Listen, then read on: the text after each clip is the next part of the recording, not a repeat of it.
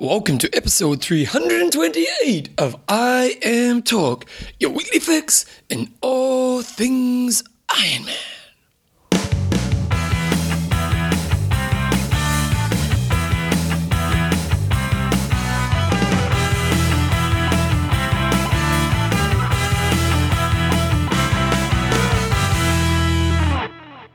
Alrighty guys, welcome along to episode 328 of I Am Talk with Coach John Newsome and Bevan James Olds. How you going, mate? Good. Groundhog Day. Groundhog Day, because it's now show number 2 in the studio, and it's still the 24th of August. Yeah. But in our world, but in your world, what date's here today, John? It's the 11th of September. 11th. I've still got my Mac here, my iPad here. I'm still playing. Yeah. 75%. Pretty happy with that. Yeah. Okay then, I Am Talk is proudly brought to you by coffeesofhawaii.com. Tasty Coffee, Happy Life. Athlinks.com. Lots of friends, happy life. And Extreme Endurance. No lactate, happy results. Oh, nice. That one.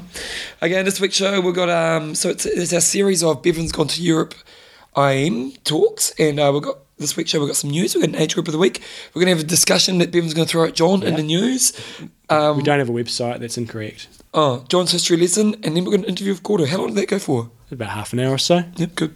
We did that a few weeks ago. We did it about a month ago, didn't we? Yeah. Yeah. So that's actually 2 months old by the time you guys get it. So you'll hear that coming up later on. You'll hear about that coming later on. Do you remember? Not really. News is proudly brought to you by SLS Try, and what's coming up this weekend? Ironman Wales. Yes. So I think it's the second year, maybe the third year they've had that over there. And it's just a nice little tough course. You know, we all go in search of these fast courses sometimes, beautiful paved roads and speedy times. But the guys in Wales last year, and they've found pretty choppy seas. You know, it's a swim and it's a sea swim which has potential to have some waves in it. The bike course, I believe, has it's a little bit rough in places in terms of the seal, a few hills, and then the run as well. And it was a close finish last year. I remember it being very, very close. So good luck to everybody doing Ironman Wales. Also got a new event on the calendar coming up this weekend, MetaMan. And good old Trudy from MetaMan sent us through some information about the race, and this was a while ago, so I assume it's all up to date. But they've attracted some pros to this race. They've got Erica Chomore, Belinda Granger, Belinda Harper, Lucy Zelnikova, and Candice Hammond and Katja Rabi, and they're still sorting out their guys. Again, this was sent a few weeks ago, but it's kind of so it's been held on Bintan Island, which is just off the coast of Singapore. Sounds like a really nice place to race. They have done something quite unique here to try to make it more manageable in terms of the heat. I believe they're starting at around about 1 o'clock in the afternoon. So then when you get onto the run, you're going to be running in the coolest part of the day. Great. Very good idea. Yeah. And, you know, what's the difference between finishing at, you know, if you're one of the slower athletes finishing at 11 o'clock at night versus 3 in the morning? Yep. Probably not that significant. No. So they've changed the bike course so it's almost as flat as Challenge Roth in terms of elevation, which the participants will appreciate. As Bintan can be continuous rolling hills in parts, and more importantly, as it's our first year, we want to give everyone attending the awards brunch free champagne to celebrate their achievements. It's going to be a fun weekend. So it'll be great to see how they go. They've got good prize money. I remember when I was checking out the prize money there, it was really good, and they've got a few pros, so they're doing everything they can. Always hard at this time of the year to attract the top pros because they're all getting ready for Kona. If you're interested in checking it out for next year, they already set their race date for August the 24th, 2013. So check that out at MetaMan. So whatever races have we got on? The high point on their course is only 60 metres above sea level. Same elevation as Challenge Road. And the run course is flat too. People are complaining about New York not being flat. It's a 1-lap swim, 1-lap bike, thousands of cheering spectators. Also got the Grand Columbian coming up this weekend. Long-term race, been around for a long time in Grand Cool Dam in the States, and Challenge UK. You guys in the UK have got a lot of races to choose from these days. You've got Challenge, you've got Outback. The Big Woody we talked about a little while ago. You've got Ironman Wales. You've got Ironman UK. You've got some races in Ireland now. Do you know what about the Poms? You've got that new. They do the races. Yeah, Poms are great. But they do. But they used a lot of the time they used to go to European races, and it seems now that they are supporting their homegrown races, and it's good to see. There's some new races up in Scotland. We talked about. It'd be good to be a Pommy triathlete right now, wouldn't it? they're just crushing everybody at every bloody distance, male and female. It's very impressive. Well, not iron distance. You say it. Well, you have Chrissy. Yeah, Chrissy Wellington, Leander Cave. Not males. Not males. Who's the great hopeful iron distance for the UK? They don't have one. Tom Lowe, I think, Lowe? would be their top guy, I'm thinking. And he's not fast enough swimmer, so he's never really going to make It's it. interesting they haven't had the guy. Have there ever been a top Ironman Pommy other than Spencer? Spencer Simon didn't- Lessing, I mean, but again, he was But not transverse. Ironman. Spencer Smith, I wouldn't have classified as a great Ironman. He had some really good results, But didn't win Kona. didn't win Kona. I'd have to put my thinking hat on for that. Some of the early guys, Glenn Cook and guys like that, they were good swimmers, but I don't think they necessarily got in the top three. So Did I Spencer can't get top think of- three? Kona didn't he? I don't think first so. year he did I pretty think he well. got like fourth or fifth. Yeah, he did pretty well. So, John, while you're doing that, I was just looking up top 10 because John wants me to have a look at top 10 Kona results of all time for his history lesson this week. But what was really interesting, while I was doing that, I got distracted because I often do, and the competitor mag, triathlete.competitor.com, had the top 10 triathletes, Ironman triathletes of all time. Let's see who they are. So first of all, Craig Alexander, understandable. Mm-hmm. Definitely put him in there. Interesting, Cam Brown. Oh no, Mark Allen, no-brainer. Yeah. Cam Brown. Mm-hmm. As we go through the series, you'll see how many good results Cam Brown has had at Kona. He hasn't won it. Often his results have been quite a distant second or distant third. He's never really been in the hunt to win it. Yep. But in saying that, Cam Brown, 10 New Zealands, won the European Championships. Mm-hmm. You know, had a great Melbourne, got second in Melbourne. He's a consistent performer. But there was one person who I didn't see the first time I looked through this, which I may put above Cam. Tim DeBoon. Yeah. Yeah, Tim DeBoon outside of Kona. He won it twice. So, you know, obviously a bit of a legend. But Yeah, no, I think you're right. I don't recall him having a Hugely huge amount of successful. victories outside of Kona. yeah, okay. Keep it cranking. Then we have, this is Tom Salregal. Yeah. He's got funny running style, isn't he? He's just in front of Spencer Smith there. There he is too, isn't he? Mm-hmm. Look at those cool glasses Spencer's got on. Then Macca, no-brainer. Peter Reid. Oh, okay. I missed Peter Reid before. Yeah, it's because he's got the bleached hair in that one. Dave Scott, Yeah. Norman Settler, Yeah. and Luke Van Van Lier. Lier. So Cam Brown's the only non... Yeah. I'd potentially put maybe Lothar Leder in front of Cam Brown. Don't know. Cam Brown's probably had a more Better career. but Lothar Leder was the first man to break 8 hours, and he did get a podium in Kona. He won Rote a few times, which was basically the European Championships at the time. Yeah, hard one to argue. Yeah, it is a hard one, isn't it? That's the most contentious one, isn't it? Definitely. But you can kind of argue both sides, can't you? Okay, that was our discussion for this week. There you The go. sponsor. slstry.com. Righty-ho. You're right there. Yep, compression socks. They've got two different sorts of compression socks, so you want to check it out. They've got padded compression socks. So if you do like a little bit more of padding, and I was on their website yesterday, and they're actually on special. Their padded ones were $60 down from $64.95, and if you put the IM Talk code in there, another 20% off. Good So stuff. that's a good price for compression socks. They've got the black compression socks, which I've got a pair of. I've got a pair of the white and the blacks, and also for the girlies, if you want to look a little bit more girly, or if you're a slightly more feminine male, you could go for the butterfly compression socks. Nice, and they look pretty. And then if you don't like having the socks version on, they've got the SLS compression day sleeves, only $44.95 before discount, and you can wear them for all. Swimming, biking, you can wear them for swimming underneath your wetsuit, but for your biking and running as well, and they just don't have the foot part of your socks. So check out a full range of compression socks and compression gear as well at slstry.com, and remember to use the code IMTalk. Especially if you're travelling, eh? Good thing Oh, to yeah. have. Yeah. I didn't used to get in my older years. Youthful I'm starting years, you to, mean? no, Oh, as you're these getting days, older. As I'm getting older, the cankles are starting to kick in a bit Really? more when I don't wear compression socks. So definitely be wearing them on the way to Kona. And the good thing about the socks, because I once wore tights. I wore the compression tights. Little hot. You get hot, yeah. You get really hot. Whereas the socks kind of just get the area you need, and they work really well. So go to SLS Try, check them out. You'll be in for a bargain. Okay, let's put some music on for Age Group of the Week.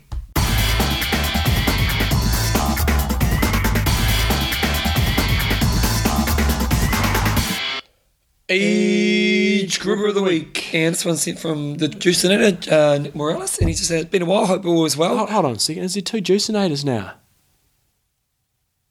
I don't know. Oh, it's Joycinator, not Juicinator. Sorry, I was confused. It's a Joycinator and the Juicinator. Yeah. It'd be a good couple. That would be, actually. I'm sure Nick would love that. Yeah. Yeah, although he's probably a married man. I'd like to nominate my 88-year-old Bob Powers from White Bear Lake, Minnesota for Age Grouper of the Week. An amazing triathlete who proves and shows you that you can still be active and doing triathlons in your late 80s. From June the 30th to July the 22nd, 23 days, 3 weeks, Bob travelled to 3 different triathlon events across Minnesota. The Manteno Triathlon, Timberman Triathlon, and Chisago Triathlon. I think that probably should be Chicago Triathlon. Oh, okay.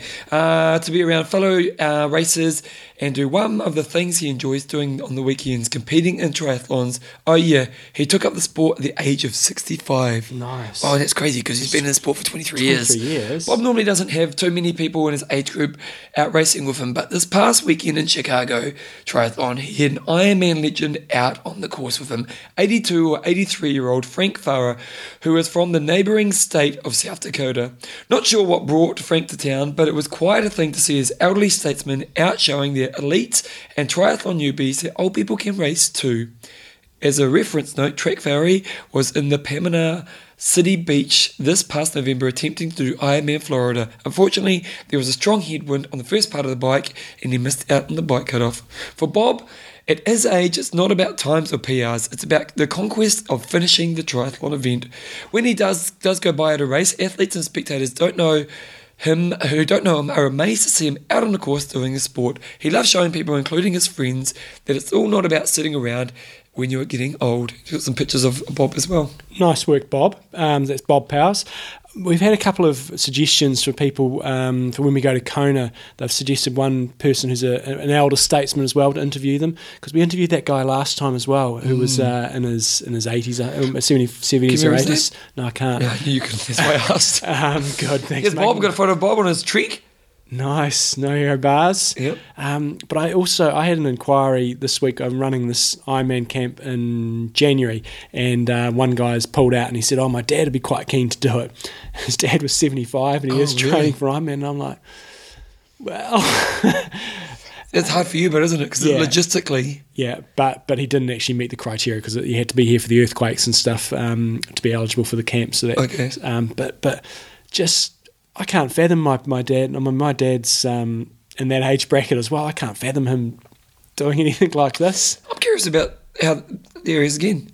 He's got a new bike this time. Got aero bars this time. Yeah, it must be in there you go, Chicago. Nice. Love his work. Yeah, it's really interesting. I can't fathom how the body feels at that age. You know what I mean? Like, because you look at old people, when they get to that age, they start to look a bit tired in the way they move.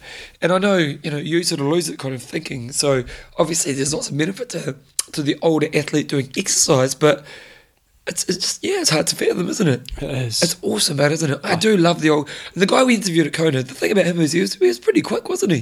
He had done like a 13 and a half. Yeah. So, no, it's got to be good for them. Whether Ironman is best thing for them, I'm not sure, but just great to see them staying active and setting an example for people that may not necessarily be even that old, but it's sort of coming towards what they think is the end of their athletic career, and people like Bob can motivate them to stay fit and active and healthy. So well, I think the other thing as well with people like Bob is that there is that whole shit, if he could do it, I should be able to do it thing. Like that's one of the appeals of our sport, is that when you go to a Taupo and you go watch your mate do a race and you see Cameron Bauer go by, you go, wow, that's amazing. But then when you see someone like Bob go by, you go, well, maybe I could do this. And I think as much as you've never liked the sob story, I just think it's a little bit too much of it, but that is what gets. Yeah, totally. Like people, for the majority of people doing our sport, it's seeing the everyday person achieving this amazing thing. And when you see an 88-year-old guy doing triathlon, you can't really look at yourself doing Ironman. It's crazy. I know he's done triathlon. No, it was Frank. Frank. But still, even just doing triathlon, you turn up to a race, you see a guy like that, you go, well, maybe I should give it a try. So, Bob, obviously you're a pretty amazing man, and I'm sure you're an inspiration to lots and lots of people out there, so keep it up. From White Bear Lake, Minnesota. Great name. Bob Powers, you are our Age Grouper of the Week. Okay, Jumbo, have we got a sponsor? We have athlinks.com. Tell me about it. Rivals. We haven't talked about Rivals for a while, and I love bloody Rivals because I can go on there and onto Athlinks. I can pull up my Rivals, and you can tick who you want to compare yourself against. So I've decided to compare myself against Murray, the Holy Hammer Lapworth. Well, John, I was actually, where was I? I was somewhere a couple of weeks ago, and someone knew the Holy Hammer, and they said he's made a comeback. He is. He's doing the 70.3 Worlds last weekend. How did he go? Did he win? Outstandingly. If he followed his bloody race plan that he gave me, he went outstandingly. Really? Yes. Go to Lapworth. Go to Lapworth. Because he did a leather sport for a while, didn't he? He did. He went over and he helped a guy train up for Challenge Cairns, and he went over and did the 70.3. Had his slowest half Ironman he's ever done. Yep. And he was, to be fair, he was a bit overweight, but out of shape. Did it. Got a 70.3 slot. Thought, oh, really? Okay, I'll go and do that. And so he signed up and he's got his ass into gear and trained up pretty hard for it. Oh, great. So he's doing well. But the Holy Hammer, for those of you who don't know, is an animal, isn't he? He trains like an animal. Yeah, he's pretty relentless when he goes out there and trains. He's not there to muck around, John. So he basically went on here, and Murray and I are not that similar in ability. To be fair, I'm a little bit quicker. You're than way Murray, faster, but I can go on there. If you've got people that you are really similar to, you can basically go on there, you just tick next to each one, and you can go head-to-head matchups. So I can look here. I've probably got, 6 or 7 different races here where I've raced against Murray, and it'll give us our final finishing time. It'll give us a difference if you're going head-to-head. Like I did a 10K against Murray, and I took him down by 5 minutes and 48 seconds. Another one did a relay, Anglican block relay, took him down by 2:56. How far was that? 4 or 5K.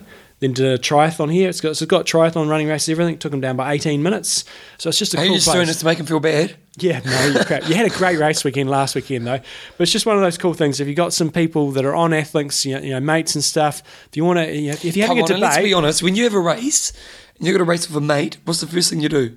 You see where they finish. Yeah, exactly. You check out the results. You go and you have your race. You go, yep, I've had a pretty good race today. I'm going to check out where they are. And if they're doing good, you just want to let them know that too, don't you? Yeah. Yeah. Who else have I got on here? Jeez, you've got lots of people on there, haven't you? I've got lots of rivals. You can confirm. Tony Buckingham. Anyway, we're blabbing that. You can basically just compare yourself against who you want to.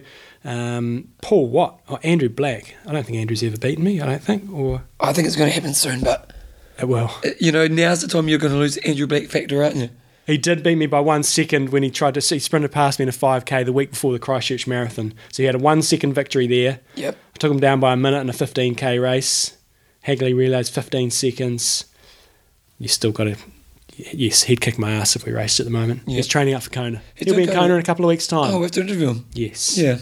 So check it out, athlinks.com. Rivals is a very cool feature. Okay, guys, so it's athlinks.com. Now we're going to interview, and it's proudly brought to you by Coffees of Hawaii, and it's with Gordo. And what did we talk to Gordo about? I can't even remember. Ask me this at the start of the show, and I can't remember. Haha, but I remember John. After my prompting. Because we talked to him about the idea of doing an Ironman over 3 days, really, isn't it? It's a good way of getting an intense training block up a few times before you lead up to an Ironman, isn't it? I quite like this view of Gmail. I didn't realise you could do it this way. I'm not talking about your iPad. It is. You can have the preview message on the right. I didn't know you can do that. Yeah. Oh, mate, that's going to save me a lot of hassle. Once you go Mac, John, you never go back. But anyway, here's Gordo. He's not talking about his Mac, although he's got one. Here we go. Righty-ho.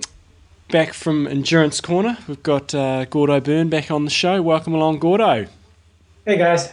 All right, we've got the topic this week is how to qualify for Kona, and you've got some specific articles on Endurance Corner, and one of them is part 2, sort of a core block, and we're just going to talk through that. But is this going to have the Gordo Byrne guarantee that if you do these sessions, it's guaranteed to Kona, guaranteed Kona slot? Yep.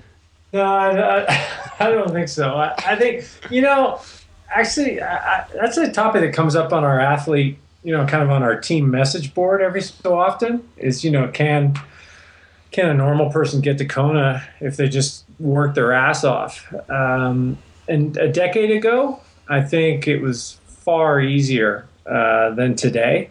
I think today people are learning how to race. A lot of people have been trying to get there for a long time. And so it's a lot tougher to qualify. So I'm not able to give the Gordo guarantee on it. 10 years ago, you could have.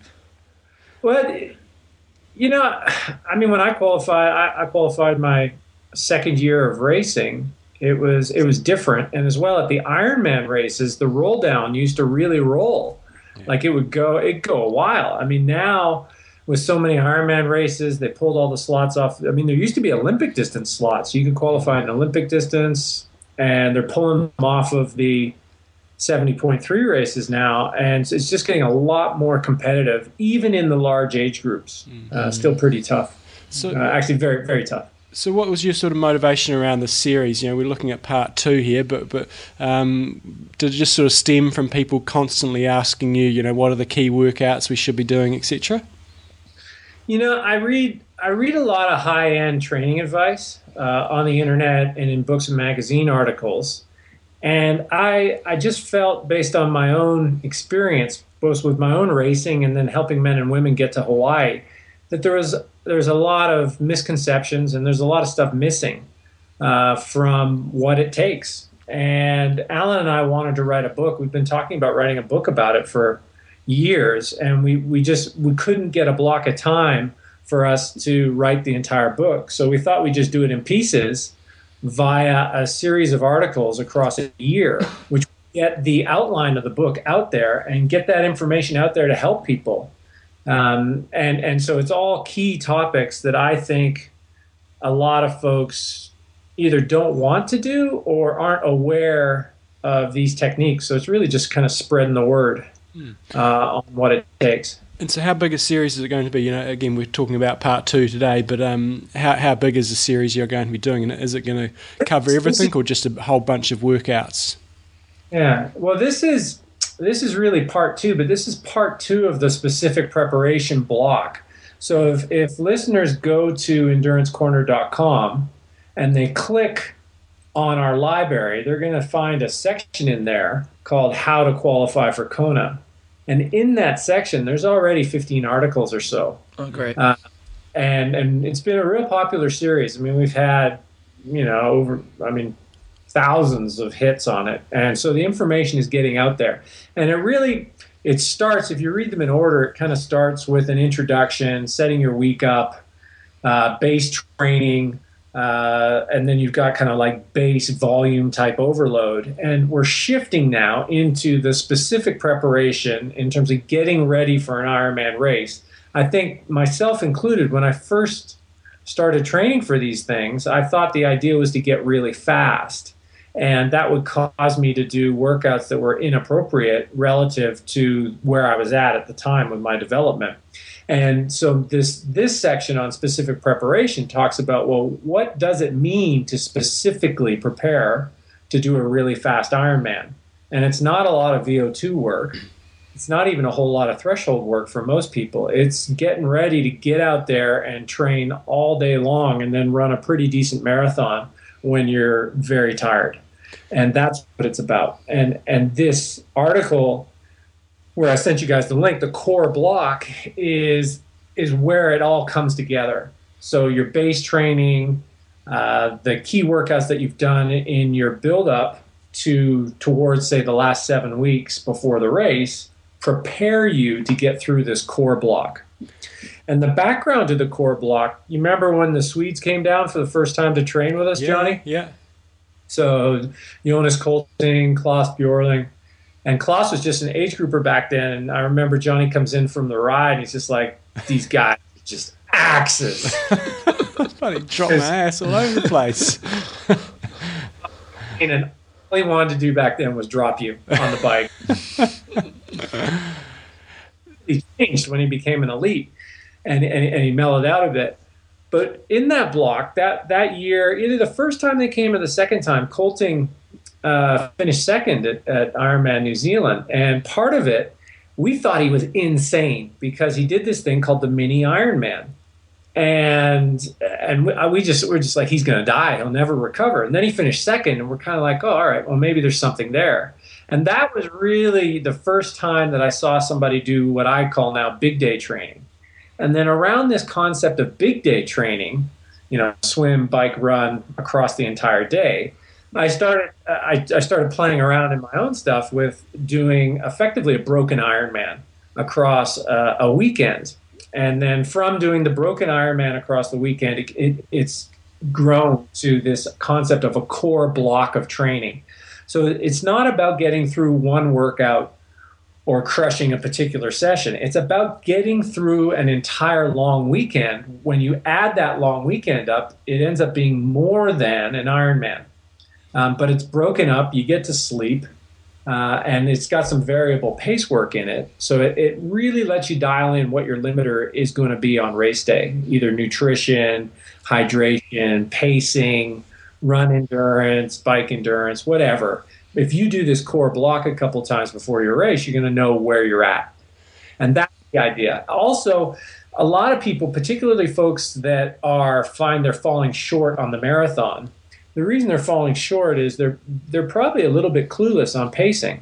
Everybody goes charging out on the swim and charging out on the first 60K or 40 miles of the bike, and they just ruin their day in the first 3 or 4 hours of the race. These long weekends of training, similar to what we've done at Epic camps and the Endurance Corner camps, where you're going day after day, really lets you dial in what an appropriate pace is for the bike.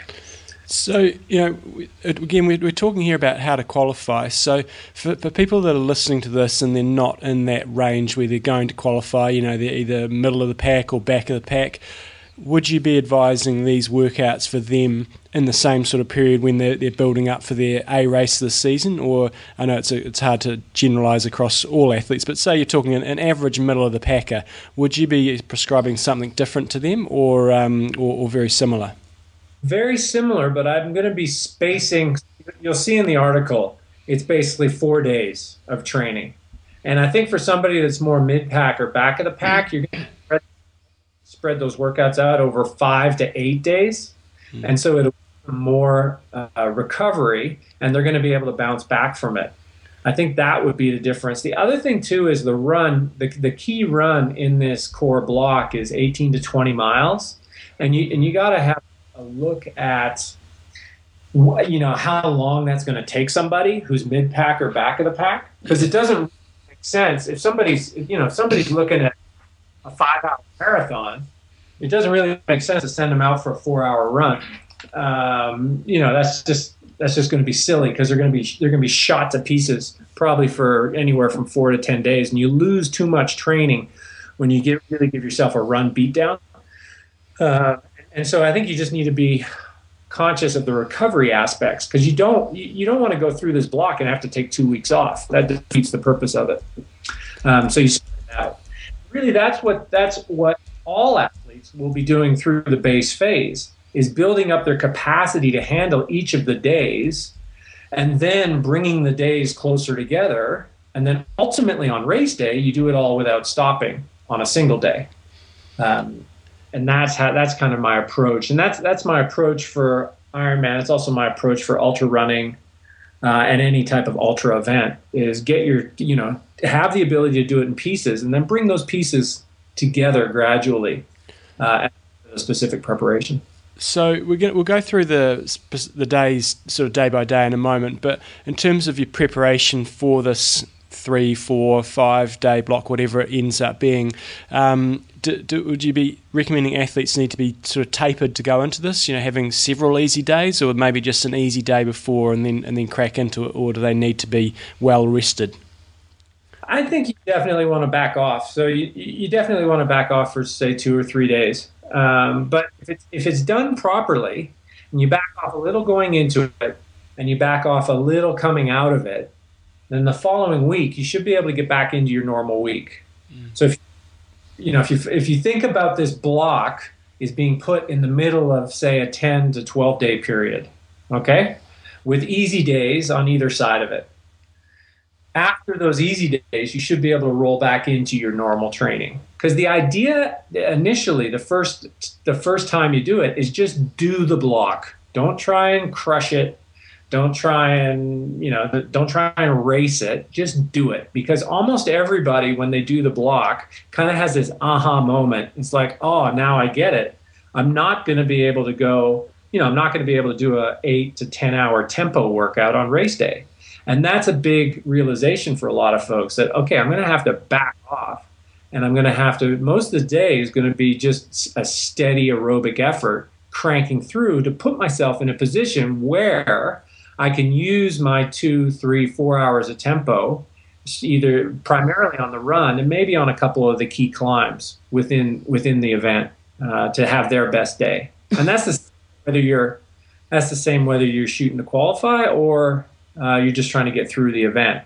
You're gonna have so much fitness that you can apply in terms of the above that average race effort. You got to put it where you get your bang for your buck, primarily on the run, and then in a few places possibly where there's climbs if you've got the stamina to do that. Cool. So so run us through the days. Okay, so I mean, let's just talk about it broad before we get into specifics. Going into this, normally if you say anything like race sim or time trial or benchmark, people are really antsy. So to try and mellow them out a little bit, I have what I call a shakedown day. And the first day is a swim. It's a swim, bike, run day. You're going to do all 3 sports. And the idea is to get about 4,000 meters worth of swimming and then about a 2-hour brick in there. And the brick has 2 by 30 minutes steady, and then inside those 30-minute blocks, you do 10 minutes worth of big gear at 70.3 effort. So it gets your heart rate up a little bit, gets your work rate up a bit, but it shouldn't be particularly demanding because you're coming into it fresh. I find the shakedown day works great because it mellows the athlete out. If an athlete is coming off, say, Johnny, when you were talking about freshening, if an athlete says, okay, I'm going to be super fresh for this, and they back off for like 4 to 5 days of really low volume with just pickups, kind of like a race week, and then they go straight into their big day, it's near impossible for them to hold back at the start of that day.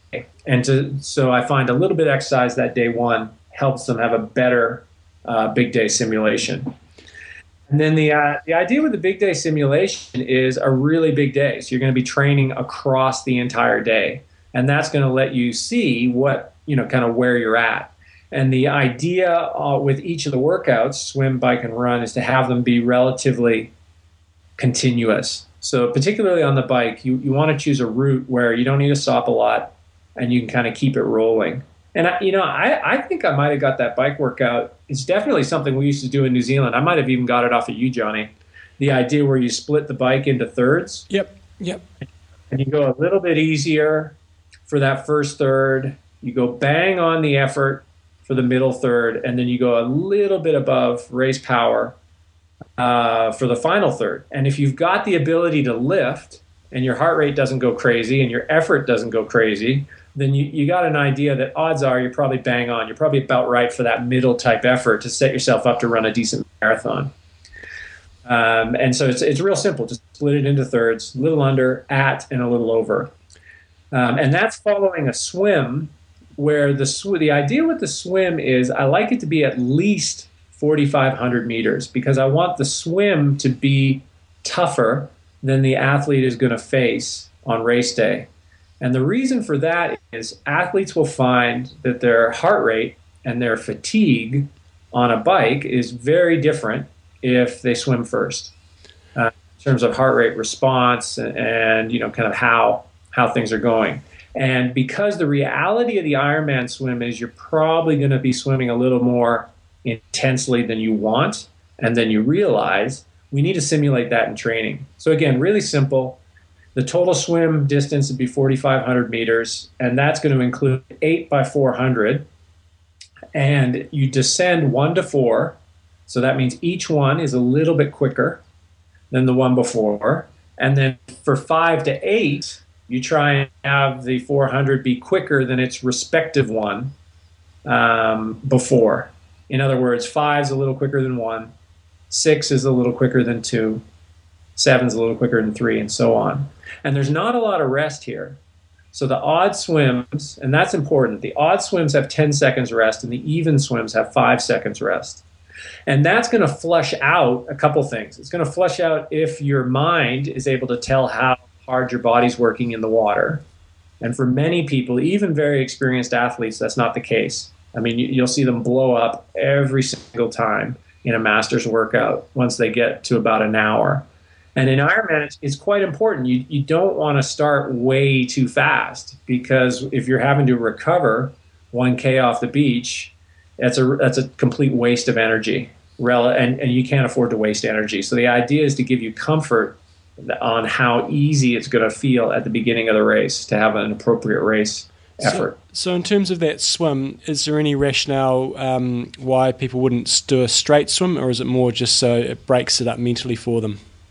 It breaks it up for them, and it also, in effect, they're going to get clear splits in terms of their pace and their ability to increase and decrease pace and control their pace.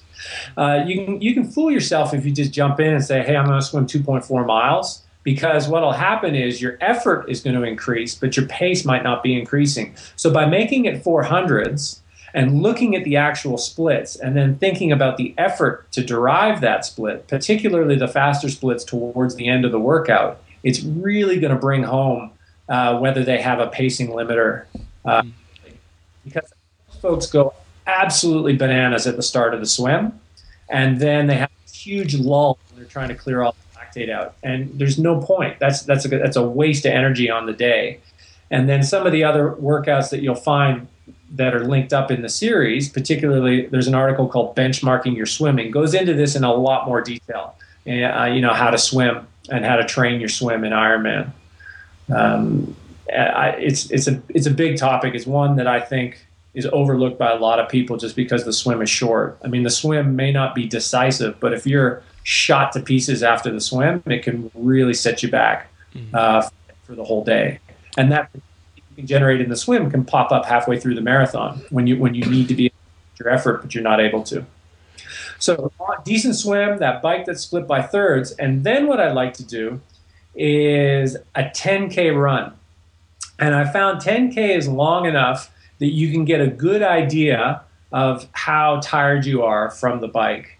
And the idea is you do a huge recovery drink. And by huge, I mean really big. Like I'll throw down a liter of sports drink or recovery drink when I'm sitting there in the parking lot. And then that's going to give me that totally full and bloated feeling that you get sometimes during the race. And the goal in the first 2 kilometers is to run slow and just settle my stomach. And the fact that you've been able to do that in training and you've taught yourself how to relax your breathing, not panic, just stay nice and easy, is a really useful skill to have on race day. And then after that, I like to benchmark 8 kilometers, which is 5 miles, at the bottom of the athlete's steady heart rate zone. How does it feel? What's the pace? Is my pace, have I completely fallen apart, or am I only losing about 20 seconds or 30 seconds per mile? And that'll give you a great read on where you're at in terms of how much that swim and bike took out of you. Because when the whole workout's done, you've still got 20 miles to go on race day, 20 miles. And so it really brings it home. Am I ready to do a 20-mile tempo workout at the end of this big day? If the answer is no, well, then you're going to have to dial everything down, because your best race is going to result from being able to do that 20-mile tempo workout at the end of that big day. Just pausing the interview to have a quick talk about Coffees of Hawaii. Sponsor of the show, John, what's the goss? This is another one of the medical benefits of being addicted to coffee, and you'll have to go to Facebook. Why don't you do that? Go to Facebook while I'm on here, because somebody did send through this link and I've got to give them a bit of love. Heart disease beat. Of a study of 130,000 people, those who reported drinking 1 to 3 cups of coffee per day were 20% less likely to suffer from abnormal heart arrhythmias, than non-drinkers. Really? There you go. That's pretty significant, isn't it? 20%. That's massive. Why would you not go and get some coffee? And why would you not get Coffees of Hawaii coffee, Bevan? That is amazing, John. It is. That's a pretty good fact. Okay, so what coffee do you want to talk about today? So if you want to go to... we don't want to... Oh, goodness. Bit of an explosion in the house. So if you want to get any coffee, go to coffeesofhawaii.com, use code IMTalk, you get a nice 20% discount. And the person who sent these through has sent us through a post on our Facebook page, which is taking a little while to scroll. Scroll down there. The person who had a photo up there, which we talked about 2 weeks ago, Victoria Marior, took a picture of Paul from the UK. Nice work, Paul. Yep. Coffee fact? Coffee fact. Mark Tinkner. He's been sending through all the coffee facts. Thank you, Mark. Okay, so coffees of Hawaii. What coffee would you choose, John? Well, you've got to go for a Molokai one. Get it from where it all starts from. Yep. Or the Molokai or a Kona one. What about a 3-iron blend? And 3-Island blend is a good time. Yeah. Good idea. Then you get a blend of all of them. You get a bit of Molokai, you get a bit of Kona, and you get a bit of Maui. Tell me this, Bevan, is it worth going to Maui for, say, one night? Contemplating going whether or not to go over there for a night on the way back from the Kona camp with Belinda. I haven't been there. No, not one night. No, because one night you got to do 3 nights. Because if you do one night, you pack up. Especially if you've been there for a week, you're taking a lot of stuff, aren't you? Yes. You know, and you've got to take all this stuff, and then you've got to take it to Maui, and then you have to spend the night, and you get up in the morning, you pretty much got to pack and go. So I'd say no. Okay. If you can extend it to 3, could you make that happen? Can't make it happen. Okay, flag it. But what you could do is you could get a 3-island blend and say it's just like being a Maui. And there's a picture of the coffee boat. We're going to be out there in a couple of weeks' time, Bevan. Oh, exciting times, John. It is. Okay, I think coffeesofhawaii.com, guys. Here's Gordo again. So when you say the bottom of your steady heart rate zone, for you, when you're talking to athletes, would the top of their steady zone be around about their Ironman pace? So that's question 1. And question 2 is, why not run this run to pace rather than heart rate? Like if they go, right, I know my best case average pace for an Ironman, why not just go out and run at that pace? I would say what's the basis of your best case Ironman pace? With a lot of people have no idea. They just, for whatever, they get a formula out of a magazine article or they talk them into something. What I want to see is we're going to know what that pace is to heart rate based on training. So you're going to have fresh runs where you warm up and you do, say, 5 miles or 10K at the bottom of your steady heart rate zone. So you'll have that pace. Now let's do 7 hours of exercise and let's check that pace again and see where you're at. That's the idea there. So it's more on a benchmark how much this stuff took out of you versus your normal training paces. So and the following day is going to involve some pace work. But in terms of gauging stress and gauging fatigue, I like to choose a heart rate. I find the heart rate is really good for indicating stress, overall stress. So heat stress, how tired the athlete is, whatever. If the heart rate completely rockets up and the athlete's having to back off, a minute or 2 minutes per mile from the normal paces, well, then that's a sign that impending doom is coming. So we're going to have to look at the power file and look at how fast they were going in that swim and really help that athlete dial it down so that they actually have a chance to run the entire marathon. Cool. And how should an athlete be sort of feeling after day 2? Should they be feeling shelled? Should they be finishing this session going, it was pretty cruisy. I'm sweet. How do the well performing athletes that you deal with sort of fare up after day 2? Tired. I mean, not wasted. Your heart rate, it took some focus to get that run done, but it wasn't too bad. And that's what you're shooting for. You're shooting for tired, but not wasted. Maybe a little bit of fear about getting through that run the following day. It's like, wow, I got that run coming. Better get on my recovery. I mean, I used to go sit in a creek, get my core temperature down, and then I would go have a nice meal, a really good meal, and then I'd just go home and try and get my legs up because I knew that run was coming the next day, and the run's a real challenging run. And then you move on to day 3. Yeah, so this is the run, and the run, and there's a whole bunch of stuff that we're talking about today, which is supplemental. But the key thing about this run is heart rate must never exceed 10 beats per minute below your average heart rate for a 70.3 where you ran well.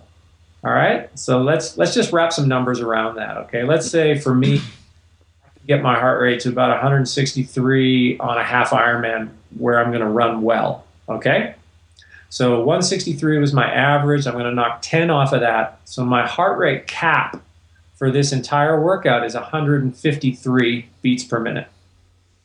Okay? It's important to have a heart rate cap. The reason being is that's going to keep you from racing.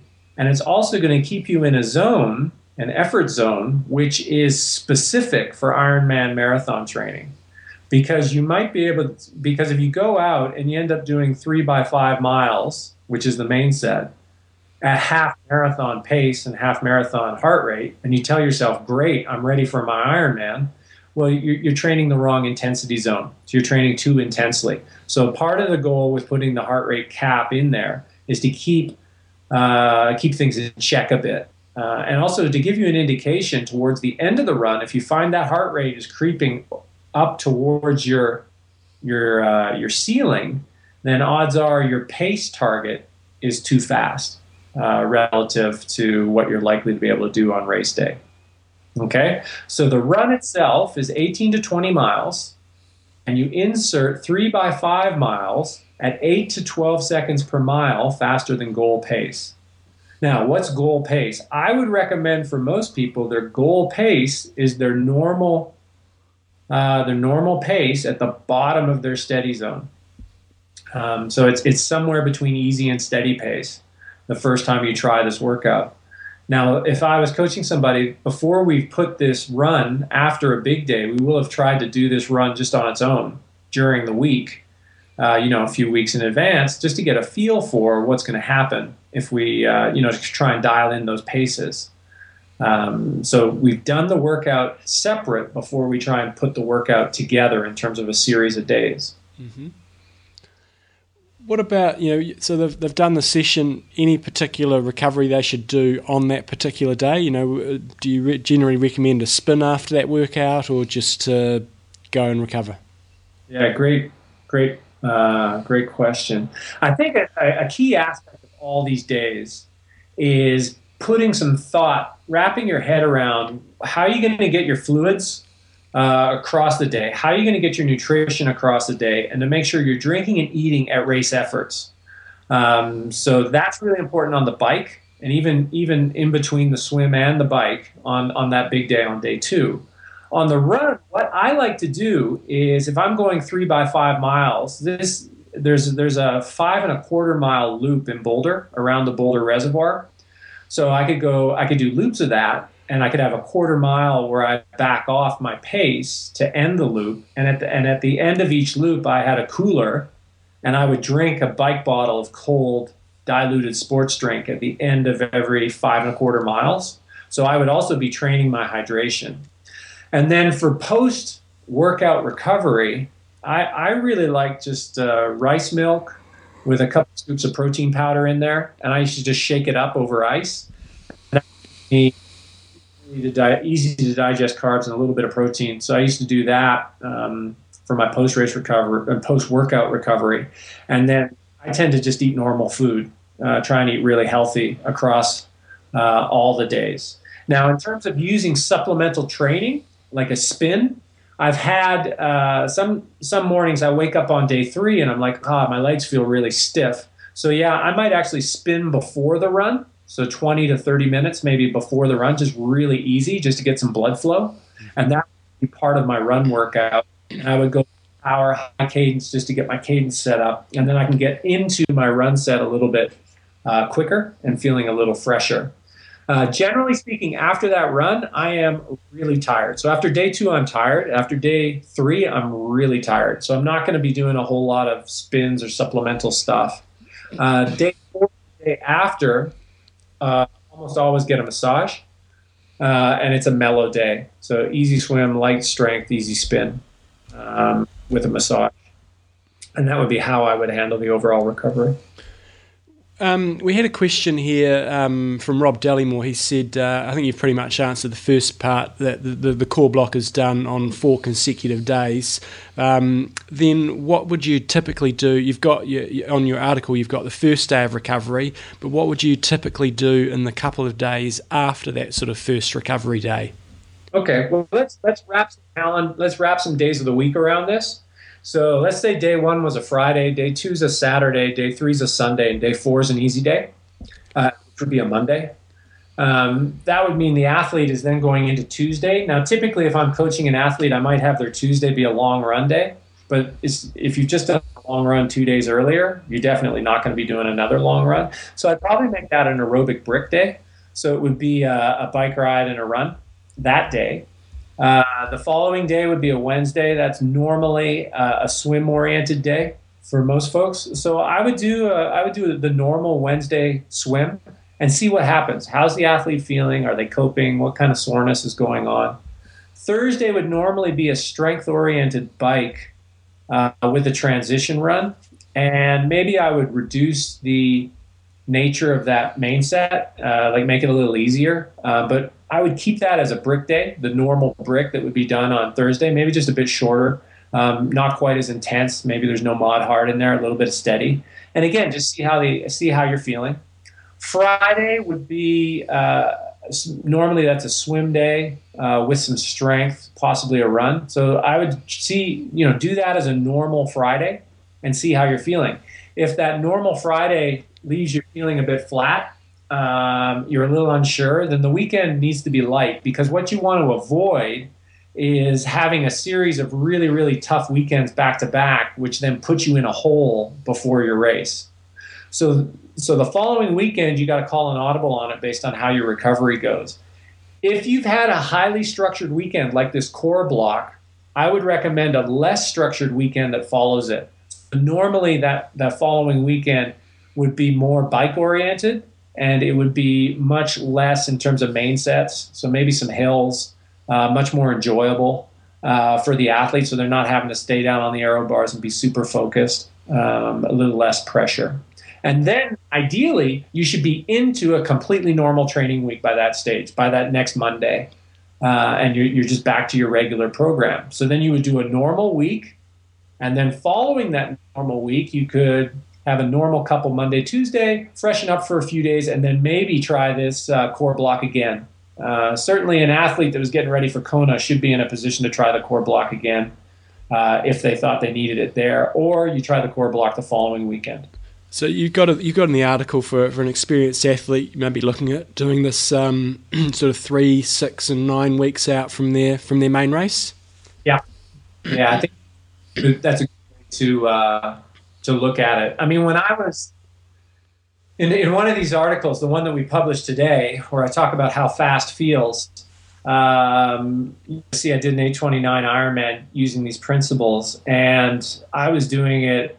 I mean, across a 9-week block, including the race, I probably did this core block maybe 5 times. Now, advanced elite approach, and so somebody that has a job and other things that may impair their capacity to recover is going to need to spread it out more. And I think 9, 6, and 3. By the time you hit that 3, you'll have a really good idea of what's doable, both in terms of your bike pace and your core pace for the marathon run. And that's. Oh, we lost you. No, I'm still. Oh, sorry. Rob had some questions also around the metric Ironman, but I think we're going to cover that one off on another day. The only other question I sort of had around this is, and I think I asked Alan the same question when we spoke to him a few weeks ago, is you guys in the States and in many parts have been experiencing some pretty extreme heat this summer. So how would you potentially adapt this session, or would you adapt it when you're just getting consistent, day after day of very high temperatures, or if you live in, maybe the southern areas where it's always, close on 100 during the peak part of summer? Would you adjust it? Would you get them on the treadmill, or what would you do? First thing is, athletes that live in Central Florida and Texas should not expect to have their best race in August. I mean, it just goes without saying. It's kind of common sense, but and so sign up for races that will let you put great training in the best time of year to train. That's number one, because it's really if you live in Hong Kong, it's going to be tough to peak for Ironman New York, say. All right, it's just the way it is, because July and August are brutal in terms of heat stress. So try and match. Just because it's summer, if you live in the deep south, that's really where your transition period should be, rather than your key training block. So that's the first thing. Now, if you live someplace like Colorado, It's going to be hot, but it's not going to be so hot that you can't train, and it may be hot on race day. So my advice would be choose a run. For that 10K run off the bike, you need to get a reality check on where you're going to be on race day, if that's the case. Because if you're, for example, if you're in Boulder or Colorado and you're training to race up in Canada, it could be hot on race day, and you need to see what happens in the heat. So you need to adapt your bike effort to the reality of your conditions. And what that means, there's a couple things that means. Don't spike your power, and don't spike your heart rate, particularly if you're a large man. The bigger you are, the more stable your power output has to be, because once you heat up and overheat as a large man, you're pretty much done unless you stop, get in the shade, get yourself in the water to get your core temperature back down. So you need to have a cooling strategy, would be sort of my advice. The other thing would be on this run early, rather than, I think it can be tempting to say, I'm going to toughen myself up for this long run, and I'm going to wait until 2 p.m. To do the long run to really maximize my heat stress. That is excessive. So the purpose of these key sessions is to have great training. So if it is going to be hot, my advice would be run early. But then on race day, if you're facing humidity and you're facing heat, you're going to have to back off. And one of the things I'm working on with one of the guys that I advise for Kona, he's in really good shape, but we don't have a good feel for what his Kona marathon core pace is. So we're going to have a couple key workouts where he's going to put himself in extreme conditions, humidity and heat, and we're going to try and do one of these runs that I outlined, the 3 by 5 miles. Actually, we're not going to do the run. He's going to do the run. You can go do it with him if you want. Right. And, maybe on a mountain bike. And the idea is, because there's a pace that you can handle when it's 62 degrees and low humidity Fahrenheit, and there's a pace that you can handle when it's humid, hot, and you're in direct sunlight. And one of the things this athlete did Ironman Texas, one of the things we found in Texas, the conditions were extreme on the run. And he felt that he didn't really know where to start or where that core pace was. And so the idea is to equip him with what's a doable pace where he knows he's not going to overheat. And that's a biggie if you're going to be getting ready for a hot race. Know what your limit is in terms of just being able to get rid of the heat. Sweet. So any other things you want to add, or what's happening at Endurance Corner at the moment? Well, one final point on this. You get the benefit from the core block by doing the core block. Don't try and race the core block, and don't always be trying to do better than the time before. What I would say is, if you just do this workout as I outlined, as you're doing them season by season, month by month, you're going to build up your experience. And you just get the benefit by doing it. So don't put a lot of pressure on yourself to always be doing better. Save that for race day so you give yourself something. So that's just kind of the last little bit. With Endurance Corner, let's see, what's the biggest thing we've got? Well, for our Tucson camp now, the registration's open for that. So that's going to be late February / early March next year. That's open on the website if people want to sign up for that one. That's probably the key thing on Endurance Corner. And I'm racing Leadville next weekend. So nice. We're on a mountain bike, and I think that'll be fun. Very good. So you're in form then? The form is good. No excuses, Johnny. There you go. No punctures out there, or no sort of. I'm looking forward to seeing how you're doing that. Mountain biking is incredible. My bike explodes about once a week. I just all kinds of mechanicals and different things, but that's part of the sport. I mean, everybody just, if you ride hard, things going to break.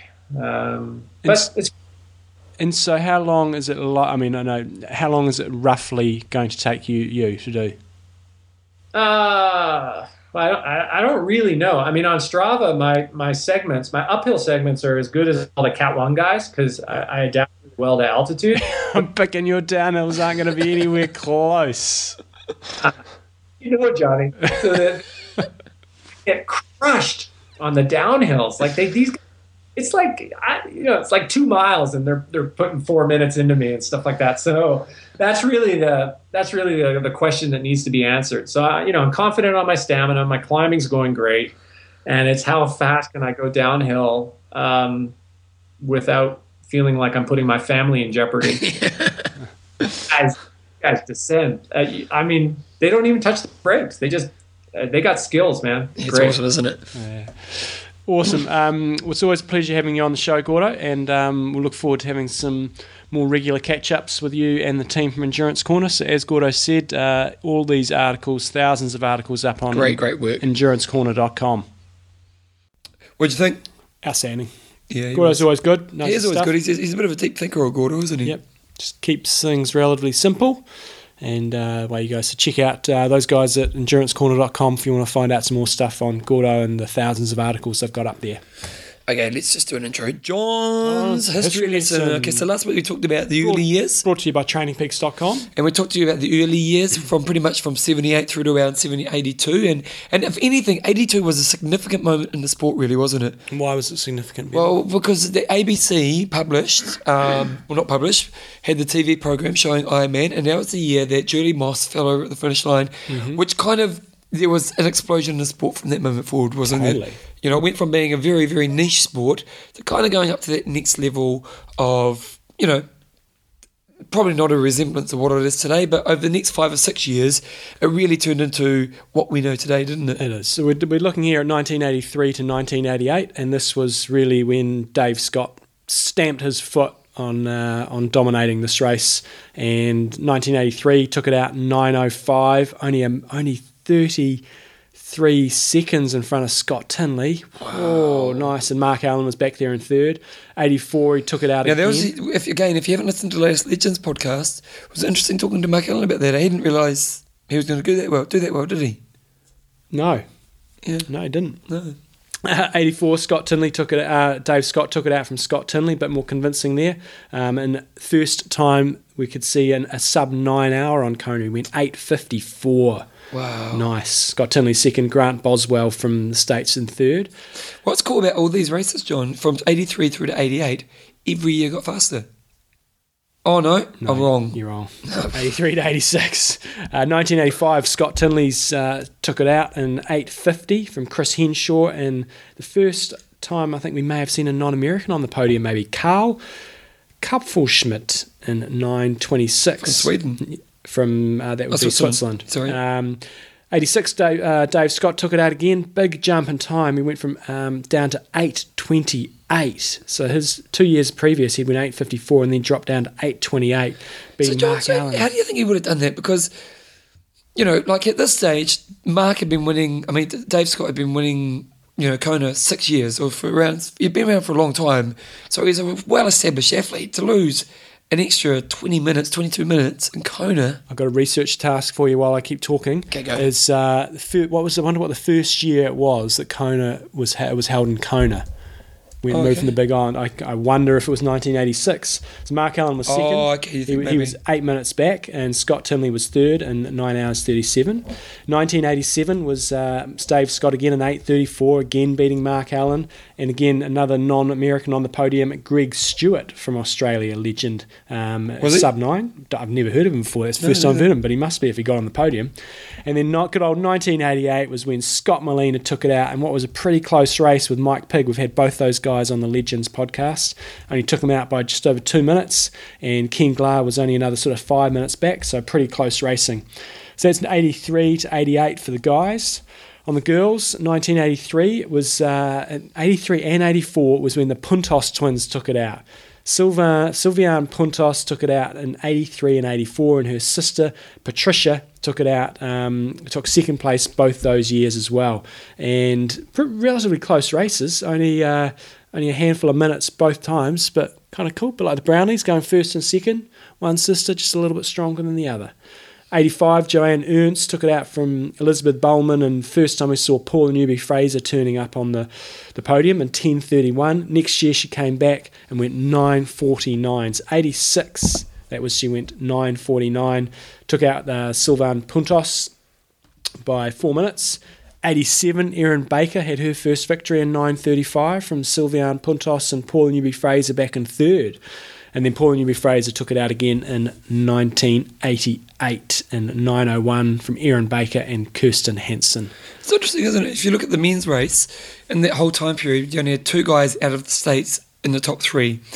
Whereas if you look at the female race, it was more international. You had Australian, you had New Zealander, Canadian, South African, Was and American. Zimbabwean, maybe even. Oh, yeah, Zimbabwe, sorry. Yep. It seemed to have attracted a female field more. Definitely. Wonder why. Yeah. So then if we based your theory based on that it changed over at 96, 86, I think you're right, because if you look at the females race, I can't find it, the internet's gone down, but if you look at the female race... there was a significant jump in 86 as well. Yeah, So it was literally like 50 minutes. Yeah. Oh no, 40 minutes, so... we'll do our piece. We'll come back to this next week. Yep. And we'll find out for you then. But 1986 was a significant jump in pace. So And going back to that whole Dave Scott just kept getting better. it really was. It was the era of Dave Scott, and it was the beginning Have you of got last the week's show era. notes around? I don't. Am I going to lose this if I go back? No? Oh, wait, I'll pull them up. So last week we talked about how, Dave Scott got faster and faster, so I'm just pulling up last week's show notes, and it doesn't want to come up. Oh, here it is. Dave Scott, so in 82, in 80, he won in 9:24. So pretty much in 8 years, he took an hour off his time, Nice. which I suppose No, he was just a machine. he really was. And by the end of it, he took an hour 20 off, didn't he? Because the next year he went basically another 20 minutes faster, so Yeah. Outstanding. yeah. So that's this week's history lesson. Kona from 1983 to 1988. I wonder who Julie Olsen is nowadays. That's your project. Okay. There you go. You go find out. Sponsor. It's TrainingPeaks.com. The history lesson's been brought to you by TrainingPeaks.com. Last week we talked a bit about nutrition. This week, adding metrics. So if you want to, take the full capture of what you're doing rather than just looking at the exact training, adding the metrics can be a really powerful thing. So with that, you simply go onto each day, you click on that day, and then you can add in the metrics, muscle soreness, sleep, motivation, and all that information can then be put into a chart, and you can really start to see any trends that might be happening. Also, you can track your weight in there. So Bevan's just run away. It's very hard talking when there's nobody You're here. actually pretty good with the sponsors. I can do it in the sponsor, I've decided. So get on there, add your metrics, and that can just add that extra element to your analysis of whether a build-up's gone well, whether it's gone poorly, whether you start to see any trends with your weight. If your weight starts to get really low and you start to either perform well or start to perform poorly, it can sometimes start to explain things when you're trying to figure out the puzzle that is triathlon training. So check out, what is it? TrainingPeaks.com. Start analysing your metrics. Thank you guys. Check it out, trainingpeaks.com. Questions and answers. Okay, so John's pulled up some questions here and I'm going to answer them this week. What are they? James Slade, Yep. running off the bike. Yep, Hi, I did that guys. sometimes. Yep. When running off the bike, is it best to A, hold back even though you feel good, B, aim to hold a consistent pace throughout regardless of how you feel, or C, push it when you feel good and ease back when you don't?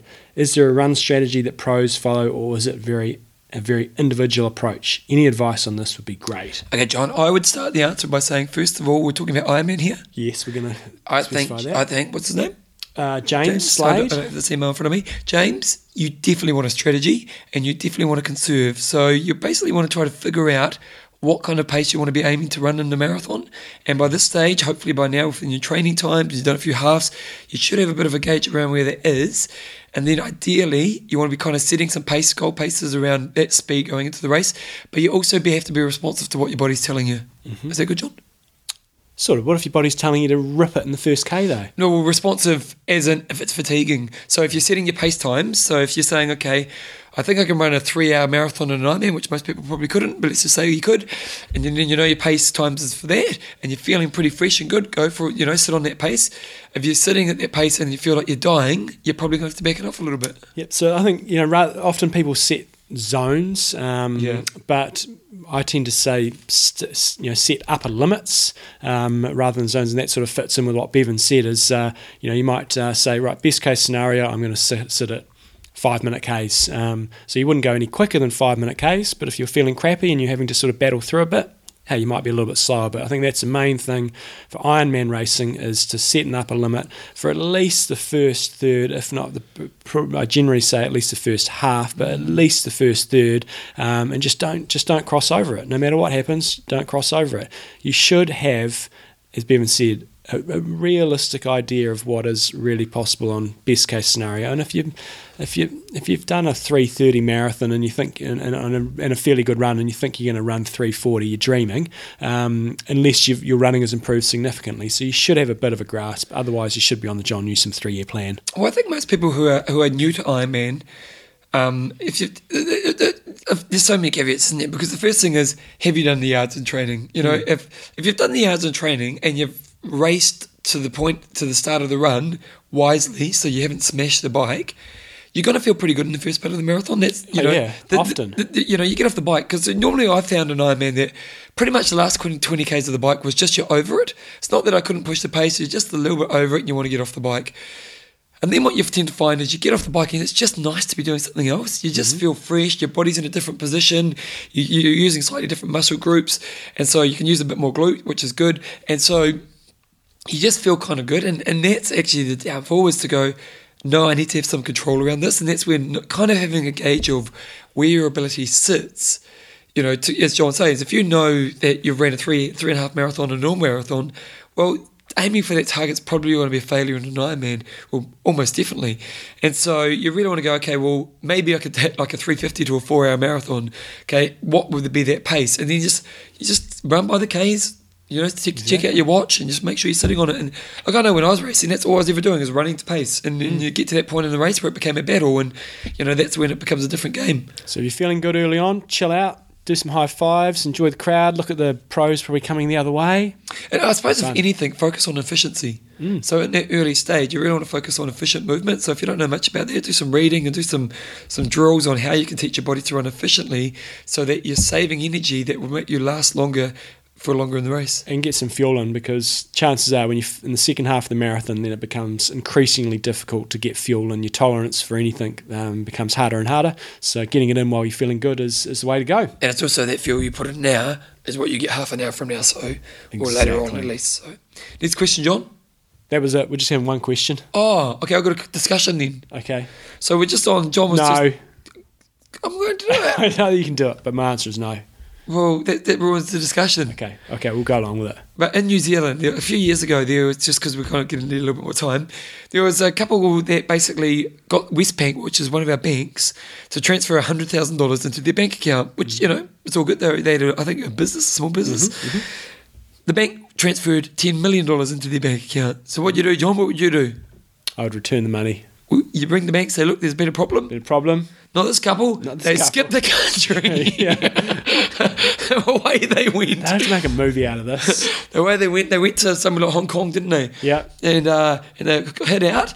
And then about a year and a half later, the wife came back. She said, I can't handle it anymore. She cracked. And then she told on her husband, basically, and eventually they found her husband. Now, the bank's saying that basically Westpac recovered $2.9 million of the stolen money after they fled in 2009, and they're still seeking another $3.79 million that's still outstanding. So he's got $3.8 million sitting somewhere in the world.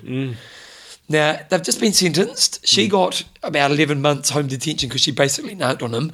He's got 4 years. So the question is, John, which you've already ruined for me. Yeah. The question is, would you go to jail for 4 years if you get paid $3.8 million? No. Would you? Seriously? Well, 4 years. No, money doesn't buy you happiness. No, but jail could be fun, because what you could do is you go, okay, you go to jail, get a university degree, because they pay for your university degree, don't they? Put that on a t-shirt. We should have a new IM Talk t-shirt. Jail could be fun. According to Bevan. You get to play basketball all day. Yeah. Oh, yeah, that sounds like a lot of fun to me. And then you come out, you retire. Exactly. Yeah, so I'd probably do it, John. Okay, 4 years. If any listener wants to give me $4 million, I'll send you a postcard. Yeah, you can send me a postcard. Nowadays, you could probably do the podcast from jail. Yeah. Because you don't have TV in jail. Are you allowed the internet? I don't know. I'd probably do my research. If you didn't know the internet, I wouldn't do it. Yeah. No. Here we go. The internet's worth $4 million to you over 4 years. Oh, see, that puts it in a different perspective, doesn't it? Maybe I would. So sponsor Extreme Endurance. Of course, we always talk about the Extreme Endurance tablets, which reduce your lactic acid and reduce muscle soreness. We don't even need to talk about it. You guys love it. We get so much feedback from you guys saying it's so great. But then one of their new products is the Execute, which is the energy and recovery sports drink. It's something I've been playing around with a little bit. It's just bloody tasty. It's just like a chocolate milkshake. It's not crunchy. We have the breakfast cereal in New Zealand, which is a coconut John, I was bombs. actually thinking that in between this show and the next show, I could make you a protein shake. Okay. Because I got berries. Because once I went to John's house years ago, after a run, he goes, "You want a shake?" And I said, "Yeah." And it was pretty generous. So you used to feed me a little bit. It was good. Yeah. Often give me a little bit of small chips. Yeah, if you're lucky. If you're lucky. You got some chips. And John pulled out the berries. And you made a smoothie. I know. And I was like, John must be rich because berries aren't cheap. But then I went to this Pack and Save a couple of weeks ago. Berries are cheap. No, I wouldn't say they're cheap. $6 for a bag. Yeah. That's pretty good. Yeah, so you don't need many. It gets you for a week. Yeah, easy. And so anyway, if we were to add the berries to the chocolate shake. Well, I recently did that with the Phil and Ada. He came round. We had so even Phil's had a bit of your shake. Banana chocolate berry smoothie. I saw Phil and Ada this morning actually. Do you know what? What? You've seen the courage roast? Yeah. Grandma's coming down. And you know what's funny? It is his grandmother's car. Oh, really? Not his grandmother's, his mother's. I think he bought it off his mother. I thought it must have been like a really bad company car. Is it his car? Yeah. Oh, it cracked me up. I was like, there's the Phil later. What's that car? Good work. He'll be listening to it. He'll be loving this. The red, we'll call it the Jaffa. The red Jaffa. Here we go. So Execute. Kickstart your training with Execute. Fuel and rebuild. Lactate to fuel your muscles. Protein to rebuild and protect against muscle breakdowns. So I basically use it as a post-training smoothie. I chuck it in with milk. So either just mix it in with milk in the old Execute bottle, which has got the old gizmo in it, and that sort of shakes it around, or I put it in a smoothie. Called? I think it was called a gizmo, or what was Wizmo? A whiz-jig, or whatever. I don't know. Anyway, so check out Execute on extremeendurance.com. Great for your recovery, great for your training, greater muscle recovery and repair, provides continuing an energy source and decreases the muscle burn. So use that in conjunction with Extreme Endurance, the tablets, you'll be on fire. Very good. Remember the codes. If you want to get the Omega Vital, use the code Omega Talk.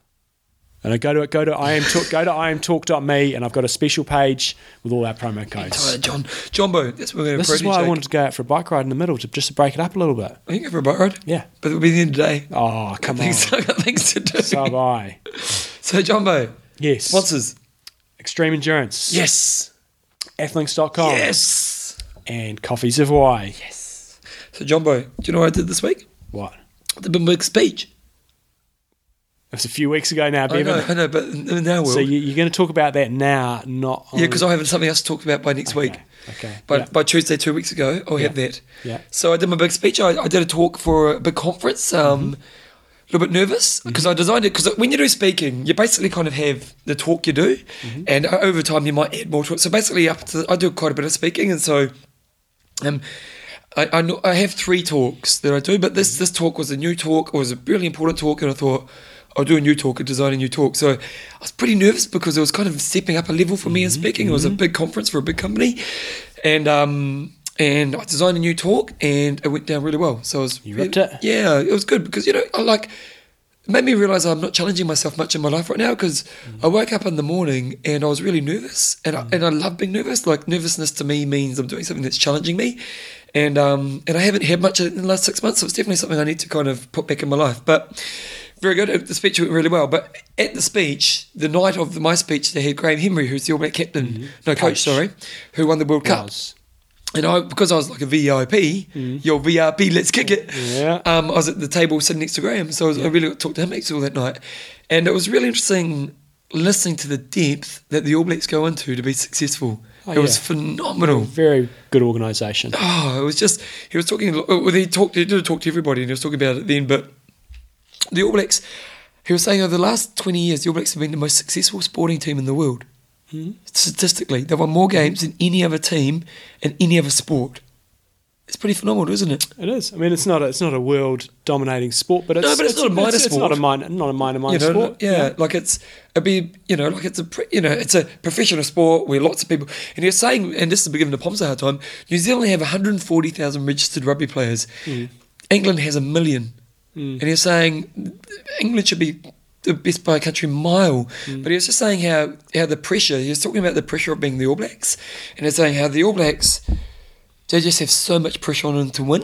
Like he was saying, like he'd stop at the lights and someone would say, "Come on, Graham, you got to win the World Cup." Like just everyone was always at his case, and that's just the world you live in as being an All Black. And he was saying, but that's the reason the All Blacks are the best, because the pressure that's on the All Blacks to just consistently perform is so high that they just have to really evolve. It was really interesting, and it was interesting. And like I love talking to people who their job is to make other people perform, and it was really interesting talking to him.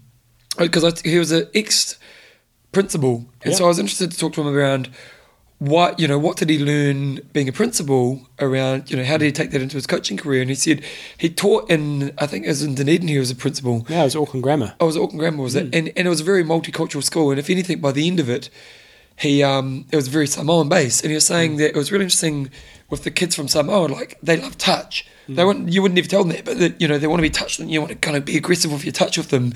And also, like for the Samoan boys, you never say them be the best player in the world. So like a Richie McCaw, who was the All Black captain, if you sit down with Richie, you say, mate, you want to be the best player in the world, and here's how you're going to do it, and that would drive Richie. You always want to be the best player in the world. To a guy like Mahanonu, who was an All Black Samoan player, brilliant player, but often got wayward in his career. And Graham said to him, you never said about being the best player. It was never about the individual. It was always about the team. You want to be in the part of the best team ever. You want to be a part. And it was interesting, you're saying, one of the great things about New Zealand rugby is we have 5 or 6 different cultures that make us great.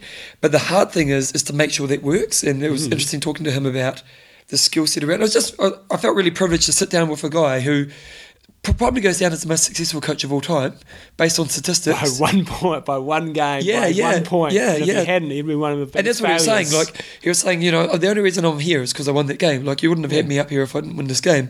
And but even then, statistically, probably the greatest rugby coach of all time. And it was a real privilege just to sit down with this guy and kind of dig into his mind. But when he talked about the processes and the team and everything they did to make it successful, it was pretty awesome. I was pretty lucky. They're a good organisation. Yeah. What have you been up to? How was that bike ride a couple of weeks ago? Yeah, that bike ride was fantastic. Where are you now? You back in Christchurch? How'd that 10K go last weekend? What's the date today? It must be the 11th of. I smoked it. I ran 34 flat on a very hilly, tough course. So we're talking a second ago, 34 flat. Yeah, on that course is okay. That's good. Maybe under 34. Nice. Yeah. We were talking about Lance Armstrong's no longer going to fight the thing. When is that going to actually happen? When does This the is case weeks happen? old now, Bevan. No, but I know. So I'm reading something here on the 24th of the 8th, saying Lance Armstrong saying, "Look, I'm not going to fight. It's going to go to court. I'm not going to, whatever." When does it go to court? You're asking me questions I don't know the answer to, Bevan. Well, you're my knowledge, John. Yeah, well, it'll be a while yet. Oh, okay. Well, It'll be a while. Okay. Well, that's pretty much this week's show. I'm Russ. I'm Endo. Train hard. Train smart. Kia kaha.